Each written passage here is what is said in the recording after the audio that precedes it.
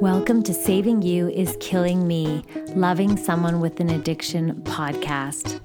Loving someone with an addiction is a life of chaos. This podcast is to help you take back your power and build strength, hope, and restore peace in your life. We use the science and art of positive psychology, professionals in their field, along with personal stories of hope, resilience, and strength. We hope you can discover how the courage to focus on you can help put your life back together. When you are in a place of exhaustion, hopelessness, and emptiness, we are a community that knows all too well the turmoil that comes from loving someone with an addiction. We are here to help you compassionately struggle well.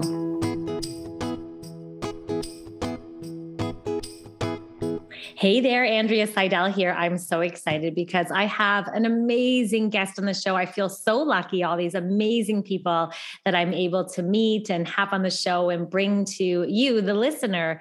So today we have a generational liberation coach on the show. Can you say that fast 5 times?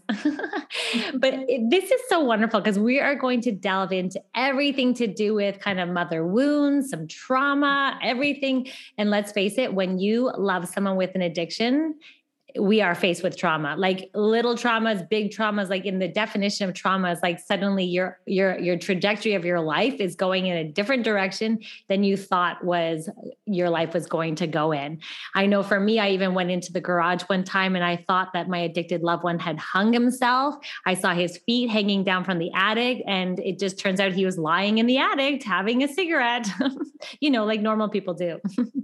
Anyway, I would love to introduce you to our show. Valerie Schrader is on the show. Hello, Valerie. Welcome. Hello. I'm so excited to be here with you, Andrea. Oh my gosh. Okay. First of all, tell us a little bit about yourself.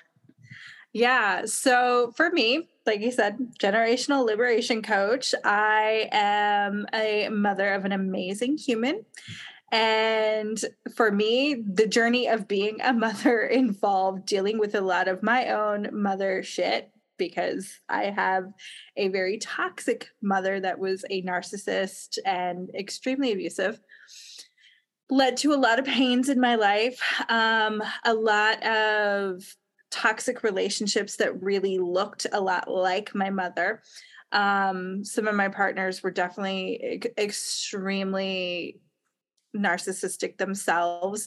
And it's funny, like, even though this is a podcast that talks a lot about being in love with somebody that has an addiction, there's another side to addiction, which is getting addicted to being in an abusive relationship. And I learned that from my mother. I was building my own business. I actually owned a pole and aerial studio. And Yay. I owned one for 15 years and realized that I had even designed my business to have a lot of the same effects as I had with my mother, like a lot of the same behaviors, things like that, a lot of people pleasing, not setting boundaries, all kind of stuff.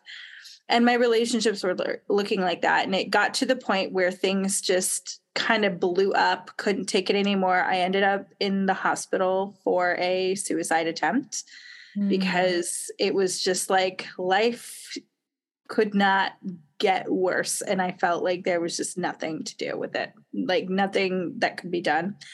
And ended up going to therapy, which the irony of that was I didn't want to for a long time because I'd found therapists that just really weren't able to hear me and hear my experiences. And finally found somebody that was good at it. And I'd even gone to school for therapy. My degrees were in psychology and in women's gender and sexuality studies. So it was just kind of proof of like, even when you know the stuff and the things to look out for does not stop you from doing it at all. So that got me motivated. Then I ended up also hiring a sex coach to really help deal with a lot of the impacted shame and just really negative associations I had with myself, my body, relationships in conjunction with my therapy.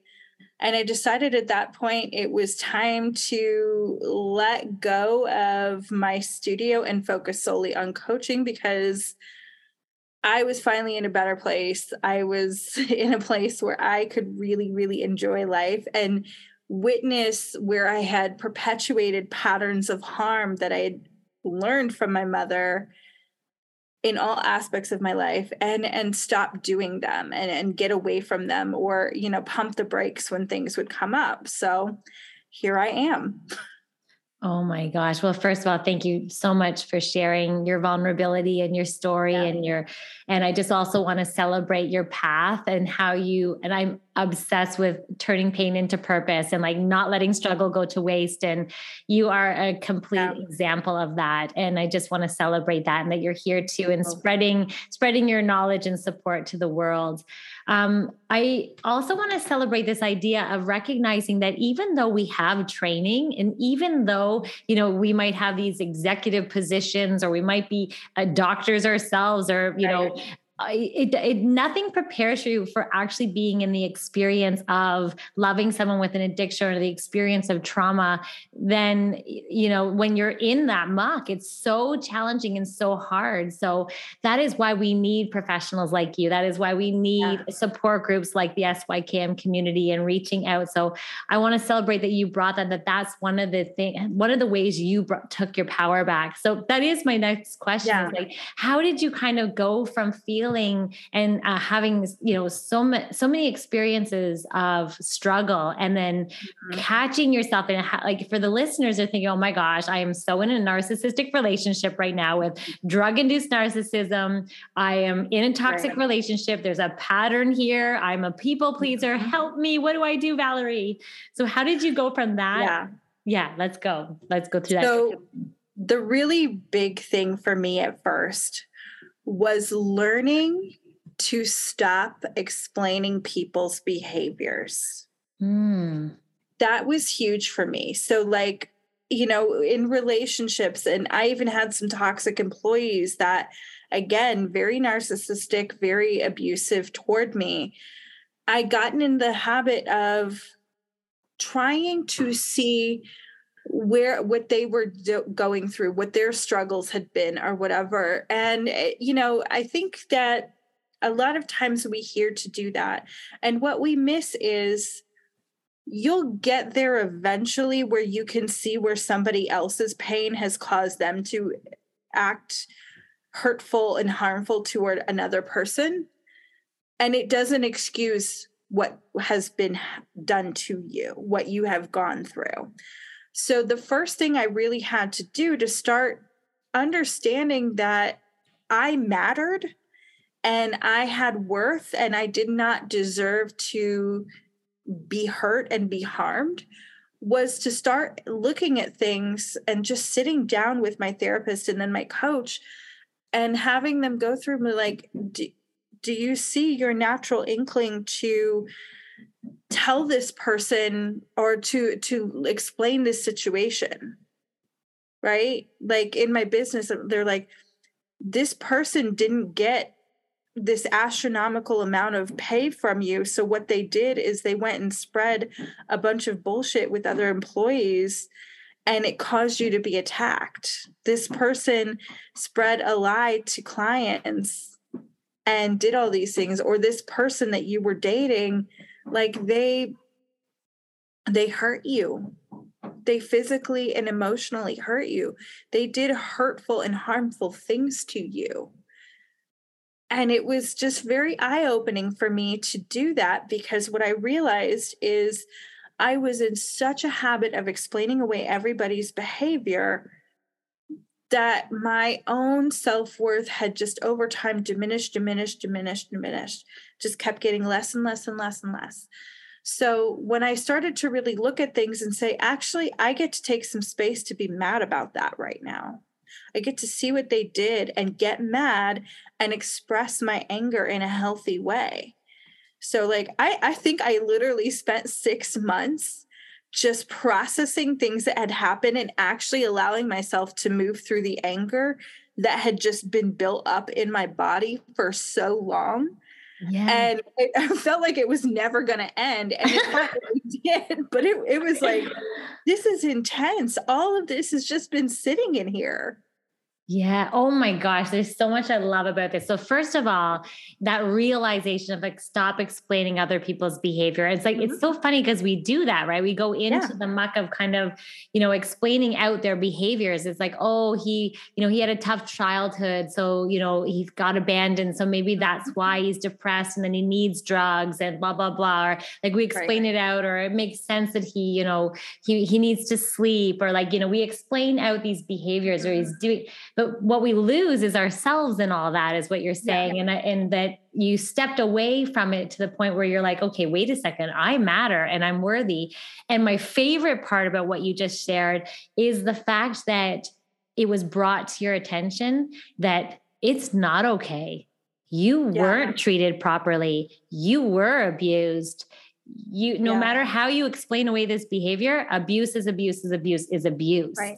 Right. It's like sometimes even in the world of loving someone with an addiction, we blame, I know I did, I blamed the addiction on him being violent with me. I blamed the addiction on his low moods and why I'm walking on eggshells. It's like, so you do have a tendency to do that. So I just love that it was brought to your attention. It's like, you know what? You were abused. That is toxic. That is not safe. And you get to, I love your verbiage. You're talking my language. Yeah. I get to be upset. I get to sit in this emotion that, is trying to protect me. I get to, filling in the blanks. I love that. It's so empowering. Yeah, it is. And, if we even look at our society as a whole, we have a tendency of explaining people's horrible behavior. And it does, like, two things can be true at the same time. Someone can have some really horrible circumstances or some really messed up conditioning beliefs that they've been taught. And of course, it has had effect on who they become and the things that they do. And that does not make the behavior okay. It just doesn't have to, one doesn't have to close out the other one. Not at all. So true. Oh my gosh, it's so true. So then knowing that, just having that realization is like, oh my gosh, it's like, because we're excusing out the behavior, we're almost giving it an out. We're almost allowing it to happen. And I agree with you. When we do that, what happens is we tend to erode our self-worth or realization that we're worthy of an amazing life. We're worthy. And I say this to my community all the time. It's like, you know what? Who are you without this addicted loved one in your life? Like, where's that person? Because you're awesome. Like, and I'm sure, and one of the expressions is, my side of the street is clean. Like, keep being you. Don't let someone else's addiction destroy your life and suck you down in that vortex. So that's kind of what you're saying here too, is this idea of stop explaining out their behavior and just see the behavior for what it is. And then also recognizing, I get to be upset about this because this is hard. This is devastating. This is traumatic.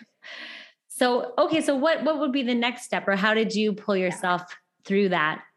So the next step, and again, if you're listening to this and like, oh, I need to do some work around this. Again, it may feel like the anger will go on forever. It will not. But it is a necessary step, because what it allows you to do is recognize that you deserve better. It kind of allows this conversation with your subconscious parts to be like, hey, you didn't deserve that. And I'm going to give you some space to let me know how you feel about that and let that out. So after I got to that step, I really started just becoming safe within myself. And what I mean, when I say that, what I mean is I really spent time first feeling safe to acknowledge that what was done to me wasn't okay, feeling safe to express my anger, and then feeling safe to discover who I am truly outside of all of the stuff that I went through, everything that I experienced, everything that I was taught. And so I got to this place of like looking at like, okay, So this is a pattern that I've had, and it's based on this belief or this core wound, right? Is that actually true for me? Do I believe that? Is that really what I want? Who am I? What do I actually want? And I spent some time getting safe to just explore who I am and what it is that I deserve. So it just kind of became this whole process of getting to know me under the layers of trauma and conditioning that I had been through, and to see that actually underneath, I'm a really amazing person. I'm a good person. I'm a loving person. And when you can start to recognize that, you start to build up this bravado within yourself of like, actually, somebody else can be out here and they can come at me with their bullshit or their harm or their hurt again, but I know who's in here. I know that person, and that person is a good person and a loving person. That person does not deserve that. Oh, I just want to sit with that for a second, because honestly, when you love someone with an addiction, you are explaining out behaviors left, right, and center. You don't feel safe within yourself. You question yourself. You question your worth. You question, is it because of me? You question all the manipulation, all the gaslighting, all the toxic behavior. And I love this idea here of just getting, first of all, acknowledging, stop explaining out behavior. And then I love that you say you get to experience those emotions. I get to be upset about this. I get to, offer myself kindness and compassion around this. I get to experience anger because this isn't right. And then this idea of going from a place of feeling safe within yourself, and this is a process, right? And that is so beautiful. It's like feeling safe and recognize, actually, I'm amazing. I say that all the time within this support group on this podcast. It's like, actually, you know what? I'm good. And I remember even saying that to my addicted loved one. He's like trying to manipulate and gaslight me and like basically telling me that I'm the problem. I would turn and look at him. I go, you know what? I'm not the problem. I'm good. Like, I'm good. So the fact that you bring that up, and I just want to sit with that, is like, yes, like, and I hope all the listeners just sit with that. Like, actually, you know what? We are good, like the behaviors of other people. And if other people have a substance abuse disorder or addiction, that is their problem. And I love that detachment from it that you bring up here. So lovely. And then exploring who you are. Okay. So how do we do that? How do we explore who we are? Like, that's the big question, right? So my personal methodology for that, because again, I've got that whole psychology background, the gender and sexuality studies, but I also like to incorporate a lot of sacred sexuality work, because to me, when we know our sexual selves and that is so intrinsically connected to our spiritual self, that is our divine self. It is a weird lesson of like Western world that those things are separate. So we can tap into our sexual body and really start to get to know that, really like literally sit with the space of your root and sacral centers and start to amplify the energy there. So that may be through breath work. Maybe that is through meditation. I'm a third generation meditation teacher, because on the flip side of having a toxic mother, I have an amazing father that was a spiritual leader, and so was my grandmother. And, so like I've got this weird mix going on here, but I allowed myself to just start re-exploring those practices of getting to know my body, getting in pleasure with my body, exploring my body. And it doesn't sound at first like, well, how's that going to help me deal with somebody that's narcissistic or abusive or through an addiction?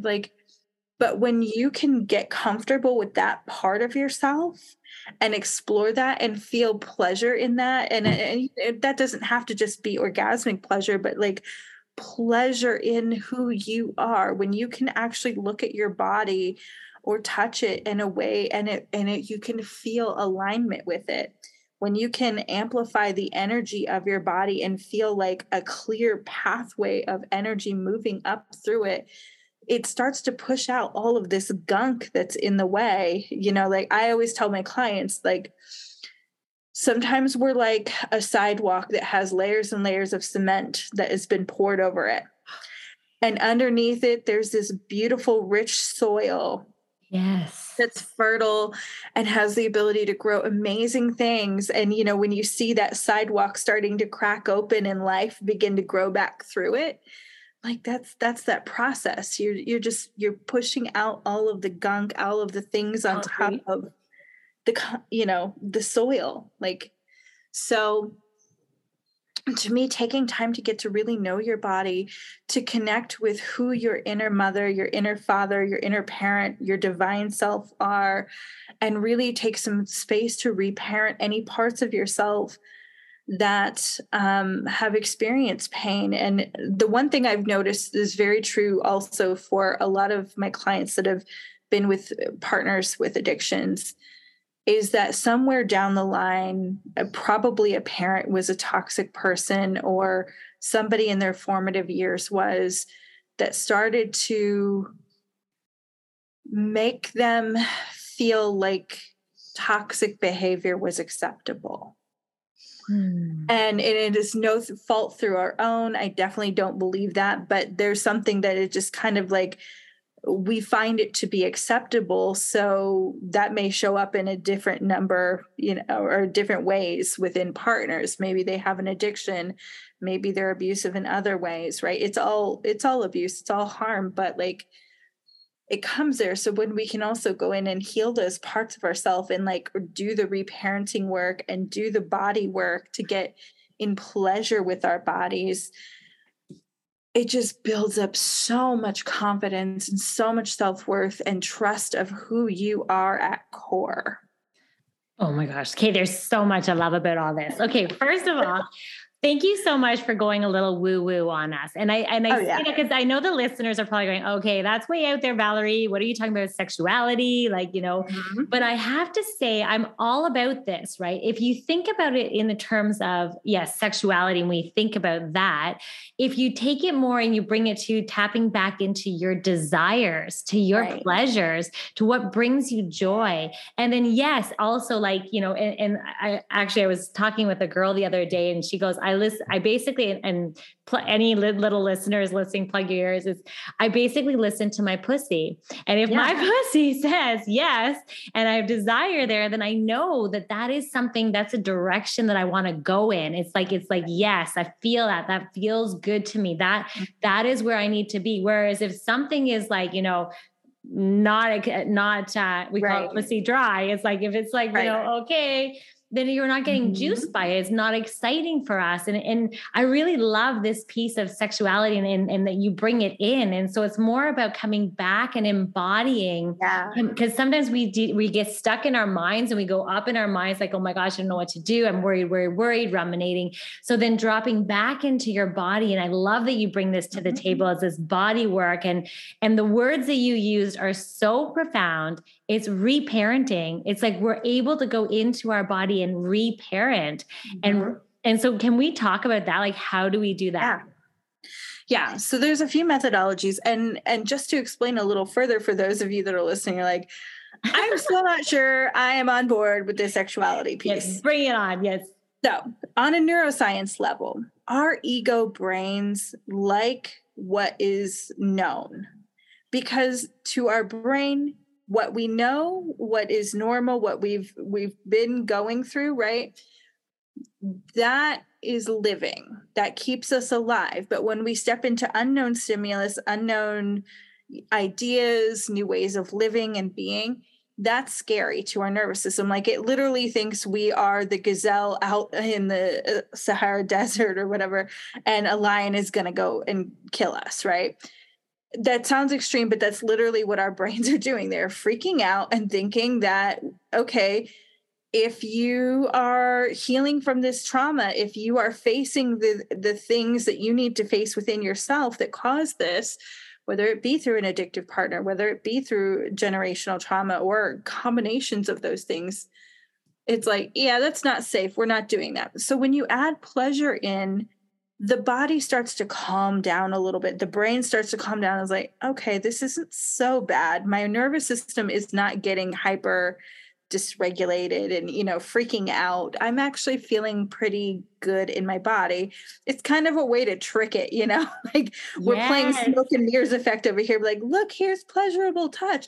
Now let's go work on the reparenting, right?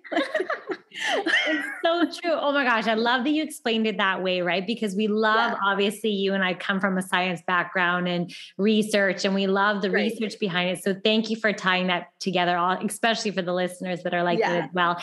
And we call it down regulating the nervous system. Right. So I know 100% when I was in the muck of loving someone with an addiction, it's like I was in the stress response over and over and over and over and over again, that I had to like get out to that yoga class. And even if like part of the yoga class, my mind was on my addicted loved one, I still like that down regulation is so key. And I especially love this idea of tapping back into your desire, like back into your joys and your pleasure centers. And so good.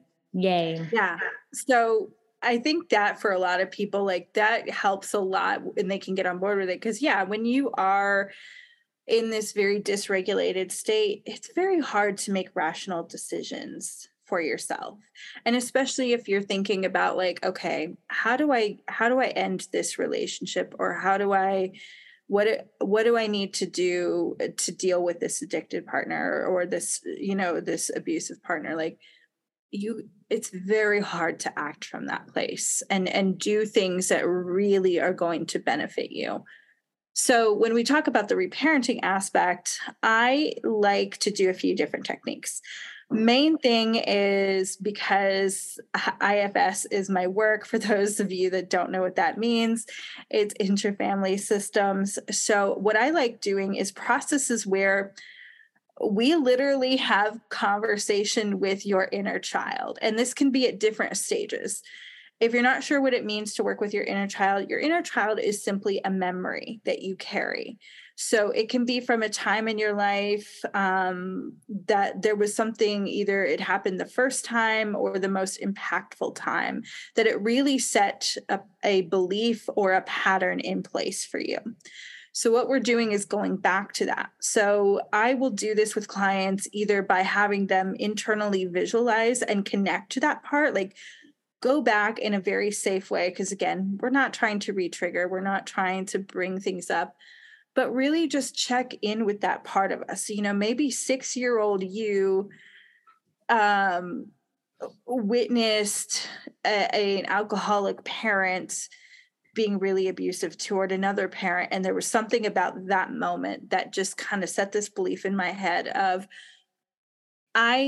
this is the normal thing in relationships. This is what relationships look like, right?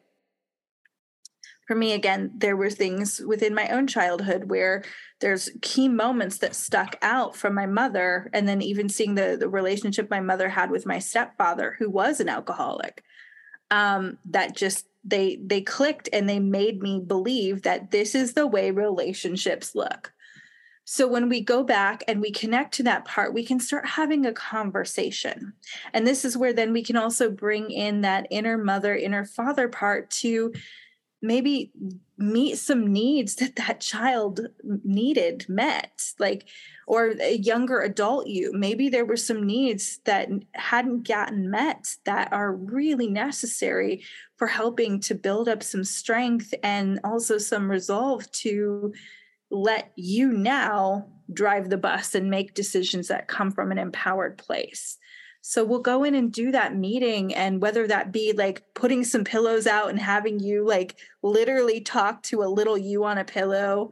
I personally love that method because when we're done, I really like having my clients pick that pillow up and just, being a mom myself too, like doing some soothing work with the pillow. Like imagine just giving that to yourself.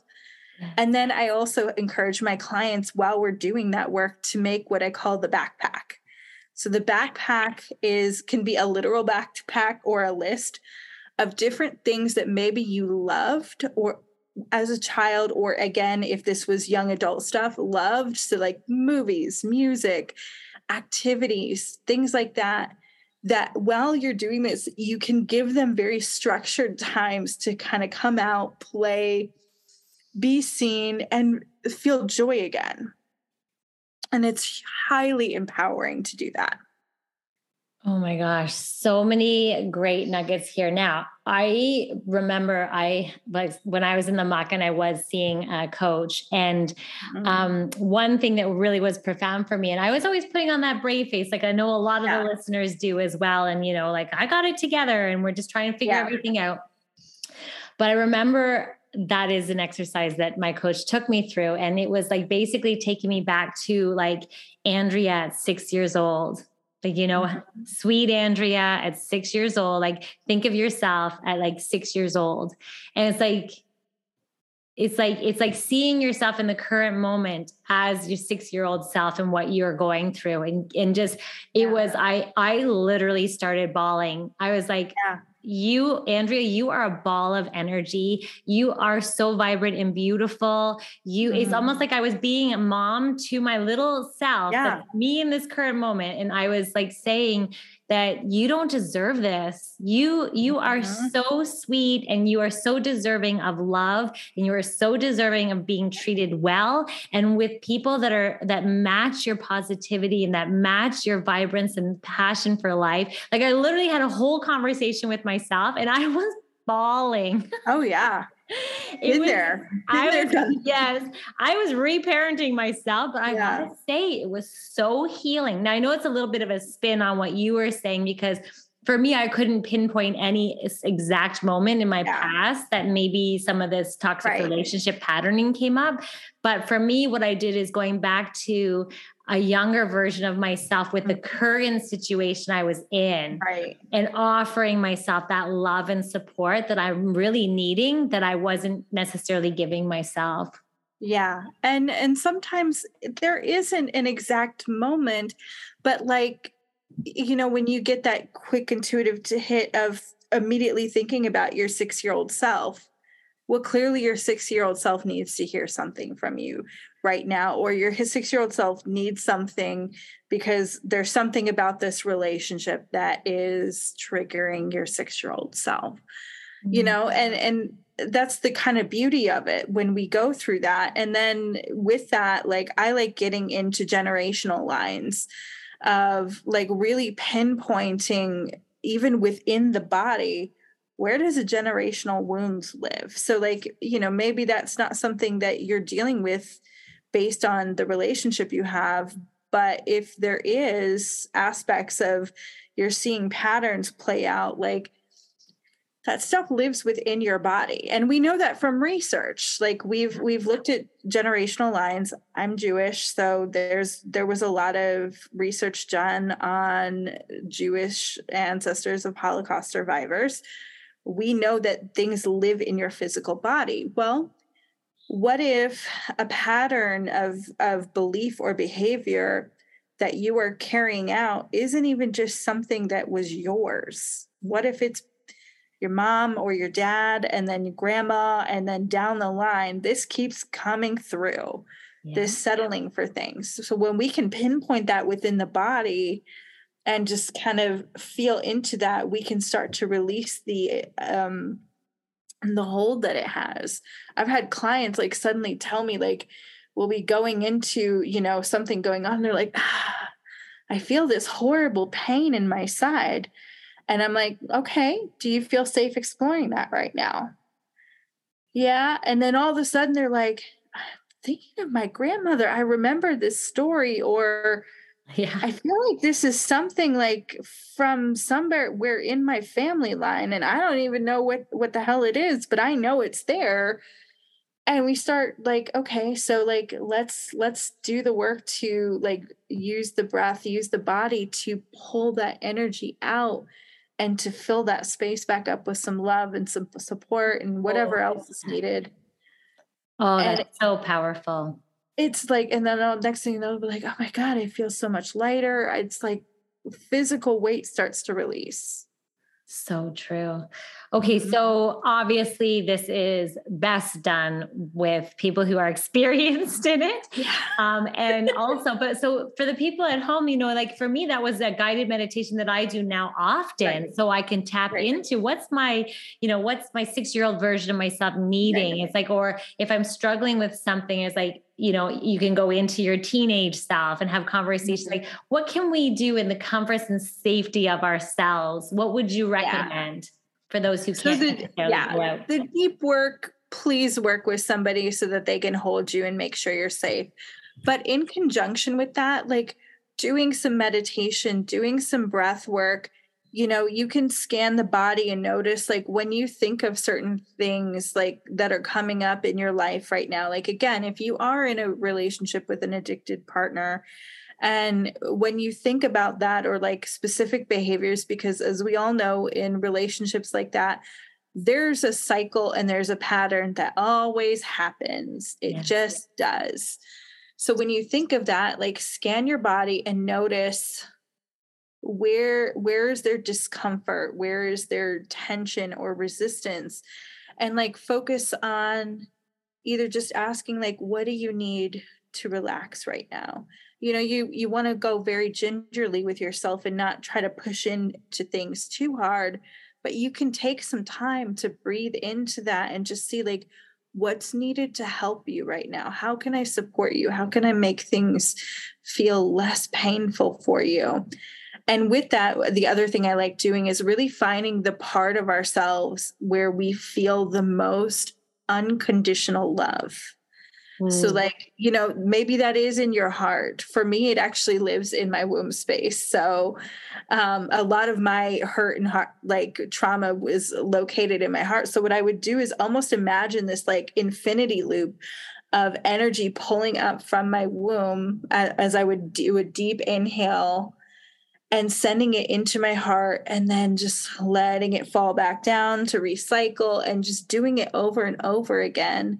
And even sometimes like offering a little bit of self massage to those spaces of our body where we feel pain from the emotional stuff to really start getting everything to calm down enough, to relax enough that we can start figuring out like, okay, what do I need moving forward? What can I do moving forward?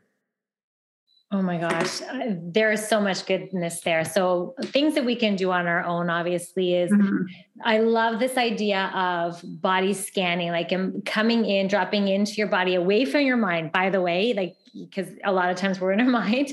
And so dropping into the body is like, actually, you know what? I'm angry. Like, where do I feel that? Like I used to say, I feel it in my fists. I feel it in my jaw. Like so kind of going into that. But I love the element that you add to this is this whole idea of compassion. It's like, okay, so like it makes sense that you're holding that there. It makes sense, so how can we move, kind of let it out and then feed that space with love?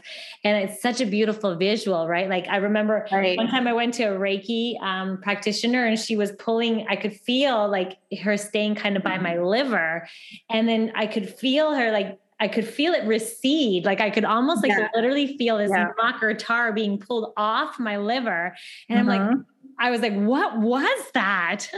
And she started laughing. She goes, that's anger. Like, that's anger. Like, I just let go of so much anger. And she threw it away. She goes, don't worry, I threw it away. And we're going to just feed it in with this loving energy. Now you're safe now. And it's like, it was an incredible body work. You're so right. This idea of like scanning our body tension, notice where there's resistance without judgment. And then you have so many beautiful questions that you recommend we ask, like, what do I need? I know for me, I always wake up and I start my day with, what am I feeling? What am I needing? What am I wanting? Same. I love that. And just connecting in and then taking it also to the next level where providing those areas with love, like soothing. So even through touch or just energetically sending energy there, are there any other ways to bring love to those areas? Yeah. So this is also where, again, the pleasurable touch comes in, like physical massage, any way that you can activate your 5 senses. And one of the things that I find really helpful with clients is we go through, and this is something you can do by yourself. So you don't even need to work with somebody to do this, but like really thinking about like, get in your mind what you would ideally want. So this is where, again, the desires come back in. So you know, if you are in the relationship that's not serving you, can you create a visual of what you would want? You don't have to have experienced it yourself, but like look out there in the world and see, like, is there any examples? Are there any clues of what you would want? And that goes for anything. And then pay attention with that. See if you can think about like, okay, if I had this, if I was experiencing this, what would I smell? What would I taste? What would I, you know, hear? What would I touch, right? Get all of those senses involved. And then as you're moving through your day, see if you can activate one of those senses that you notice like really lit up for you the most. So to give you an example, I have a client that sense of smell is and hearing are huge. So throughout the day, she is playing like beach music, like with really soft waves. And we have this hilarious tool with the smell of, because she likes fresh laundry. So it's like, so anytime you're working and you notice like a trigger come up, or anytime you're getting ready to have a conversation with your mother, because again, toxic mom, and you know you're going to see her or you're going to interact, get a dryer sheet and just close your eyes and smell it for like 30 seconds straight. Sounds weird as hell, but what it does is it recalibrates her to the desire she does want, right? Ooh. So even in these smaller ways, like you can really notice for yourself, like on a daily basis, on a life basis, right? Do you notice that your sense of smell, like whenever you smell something that you really enjoy the smell of it, does it like light you up like no other? Like, can it change your mood instantly? Does going outside and hearing birds chirping, or like for me in the fall, the sound of leaves crunching under my feet when I'm on a walk, something about that is magic to my nervous system. So maybe you can't access it in the exact way that you like it, but like, can you play a YouTube recording of leaves crunching in the fall? Or, you know, you don't need to be doing loads of laundry every day, but go get a dryer sheet or maybe a candle or something. Do you like, do like fuzzy things remind you of when you were a child and a teddy bear? So you go get a fuzzy pillow and you kind of take a few seconds every day, maybe a few times a day if you need it, to go touch that and just bring your nervous system back down and recalibrate yourself toward what you do want. Oh my gosh, I love this. So recalibrate. I love this idea. And it reminds me, it's so funny because when I was in the muck of loving someone with an addiction, I would listen to Kane. Okay, I love Kane Brown, truth be told. Yeah. Anyway, so he's got this one song, like not one song, so many of his songs just right. But like there's this particular one.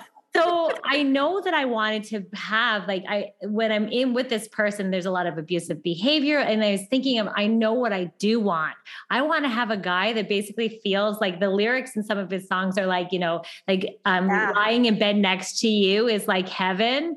And like, so, and right. My addicted loved one frequently never came to bed. He would stay out in the garage all night or didn't come home. And I was alone in bed. So I knew what I wanted. So exactly your point is like thinking about what is it that you would like ideally. And that's what I wanted ideally. So in order to calm my nervous system, I would listen to Kane Brown and I would go into those moments as if Kane Brown was freaking singing to me. If he came to sing to me, oh my gosh, like lights out.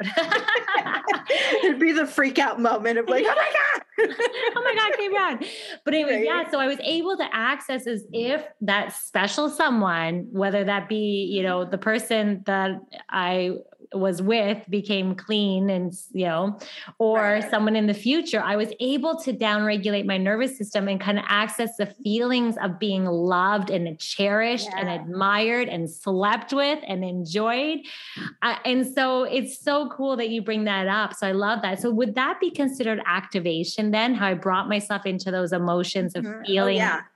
Okay. Yeah. And, you know, and I think a lot of times, like, especially if you start learning about nervous system, we're like, oh, we don't want to activate it. I'm like, actually, it kind of depends on what's going on. Like, if you're feeling like hella, like, you know, dysregulated, you're feeling super anxious, super like almost like hyperventilating, or your body feels like it's, you know, going down a roller coaster, your heart's racing, whatever, then you probably need to do something that calms you down a little bit. And that's where sometimes like taking some cleansing breath, like seeing where you can release energy, maybe shaking the body, whatever needs to happen there. But sometimes the activation is necessary because what it does is, again, it recalibrates your mind to go for the thing that you want. And our minds, we stay swimming in them so much. So those moments where it's like you are consumed with, you know, like, if you're laying there at night and your partner's not there, and at first is like, God, I wish that I had somebody that was just here in bed and was happy to be in bed with me. And then what happens? Your mind goes on a tangent. Yes. And it's not helping. It's not bringing you into a good place. And it's just not the time for you to be processing things. That's the moment where, yeah, you do want to activate okay, so what do I want instead? So that your mind can be like, okay, let me take focus off of this. Let me go over here. That feels better. Sometimes that is absolutely necessary. So true. I love this. So this whole idea of, and it's so fun looking around in the world too for examples or clues. Mm-hmm. Now I'm curious though, like what about, like, for example, I know that a lot of the listeners, they have children that are the addicted loved ones in their lives, and they're thinking, oh my gosh, well, I'm going to look around at all these. I desire my child to be clean. I desire, you know, but we have no control over other people. So in that situation, what do you recommend? So this is a hard one with the kids because our natural instinct as a parent is unconditional love. Yes. And the first thing I have to say to that is unconditional love sometimes means saying, I love you and I cannot help you. I can't be in your world right now with this.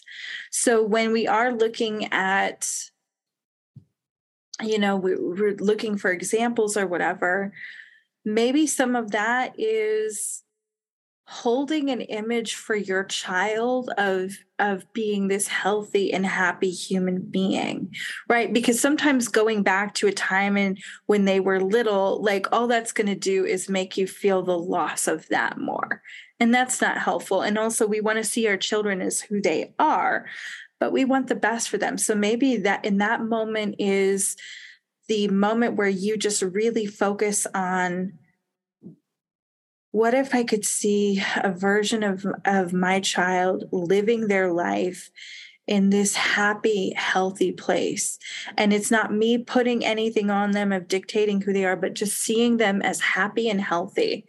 And then what I really like to do for that is, you know, where we're bringing up love to the parts of ourselves that are hurt. What if you imagine sending that out as well? So that infinity loop, instead of it just connecting from, you know, one part of you to another, connect that loop to them and just imagine pouring in your love and support. And sometimes maybe that needs to be from afar for a little while. And I mean, you know, my child, I could not imagine having to be apart from them, you know, because of their addictions or anything like that. But I also have witnessed it, and I know that sometimes that is necessary. So that can be a way that you can still maintain connection to them and see them in their best and offer that love in whatever way you need to right then with them. Oh my gosh. Thank you so much for that. I think that's beautiful. And also, so I love that idea of bringing up that love for yourself, wrapping it around places that you feel needed, but then also sending it out. Yeah. Yeah. Yeah. And again, like that may need to be from afar. I've not had that experience with my child, but my child is also, they've gone through their own pain. they're gay and non-binary. And there was a point in life where they were just feeling a lot of pain because the outside world, when they were going to school, was not a happy place. And there was so much sadness and depression in them. So I would take the time to do that because I'm like, I can't fix this. I can't do anything to make it better because the world is the world. And unfortunately, this is something that all I can do is share love and be there to support them, but also send them love. Like I would literally, when they would be at school, just like imagine like just sending my love and almost imagine wrapping my arms around them to hold them, because sometimes that's all you can do. Oh my gosh. And that's what I do to the SYKM community. I literally pull all my love and I wrap my whole community with love and I send it into the private Facebook group and out through this podcast. And oh my gosh, I love that. It's so powerful. So powerful. So I love this idea of what would like thinking about this, everything you said, I love everything you say, but this idea of desire and tapping into your joy and your pleasure again. And sometimes it's really hard when you're in the muck, but then also looking for how you would like things ideally and taking that time to check in. Like I get to feel good. I get to enjoy this life. It's like, okay, so what is it that if we've forgotten, what it is that we desire and like, it's getting to that safe place that you talked about. So down regulating the nervous system and then kind of looking for evidence or clues as to what it is that you would like, the ideal. That's so powerful. Yeah. So I'm curious if there is like one more thing that you would love the listeners to hear, what would that be? Oh my God, there's so many things. I know. If I was going to leave you with something, just one last thing to remind yourself of is to find truth within yourself. We get in the habit of we keep looking for others to give us the answers to things. And people can guide you. Like, as a coach, of course I'm guiding you. But really just take time every day to pay attention and ask yourself, what is true for me? Outside of all of the things, outside of all of what you're going through, what is true for me? And if you can ask yourself that question, and you may not hear anything right away, but the more you ask, your own intuition will start lighting up a little bit more, a little bit more, a little bit more. And it's going to start to give you answers. And those answers are going to help you with whatever you need. Oh my gosh, it's so true. It's amazing how when you just get quiet and ask what is true for me. I remember I did this. And I'm like this. I remember when I was in the muck and I said, this is not healthy for me anymore. Yeah. Like that was true for me. It's like if I could like say 3 truths, like I even asked what's true right now. And then I would journal it. And it's so powerful. I love that suggestion, Valerie. It's so good. It's like, what is true for me is like just getting quiet, tapping in, listening to the answer and not questioning the answer or judging it, knowing that is the answer. Yeah. And it may seem like the wildest answer you're going to get, but it's what you need. So just go with it. Whatever it is, go with it. It's what you need. You need to hear, right? Yeah. I love it. And a lot of what we've talked about too is about internal dialogue, like talking to ourselves, listening to ourselves, being aware, self-awareness, honest with ourselves, and stop explaining other people's behaviors. It's all about, and so that's why I'm so excited to talk with you, because it's all about awakening and regaining your inner power, and just like it's empowering when we're in the driver's seat, right? In the driver's seat of our life. Yes. Yay. Yeah. Well, thank you so much, Valerie. I know everyone's going to want to get a hold of you. I'm going to put all your all the links in the show notes, but where can they get a hold of you if they want to reach out? Yeah. So my website is sensual-power.com. You can find out like all the different things that I offer from there. You can find me at the Valerie Schrader on Instagram. So either one of those, DM me, shoot me a message, or again, book a call on my website. Go check it out. I have lots of ways that you can work with me, get some of my magic. It's all there. Amazing. Thank you so much, Valerie. You are so welcome. Thank you, Andrea. Thank you for listening. If you want additional support, you can head on over to our website at savingyouiskillingme.com, where we have a wonderful, supportive, compassionate community. We are here for you. You are not alone. We also have a private Facebook group and Instagram feed called Saving You is Killing Me, Loving Someone with an Addiction. Be sure to subscribe here so you get the latest episodes. And, of course, share this with your community and your support groups or anyone that's going through this struggle so we can all work together to take our lives back and restore joy. Thank you so much for joining me, not only today, but week after week. Although I wish we were meeting under different circumstances, I'm so grateful that I get to show up for you and share these episodes so that we can go on this journey together. Until next week, sending hugs.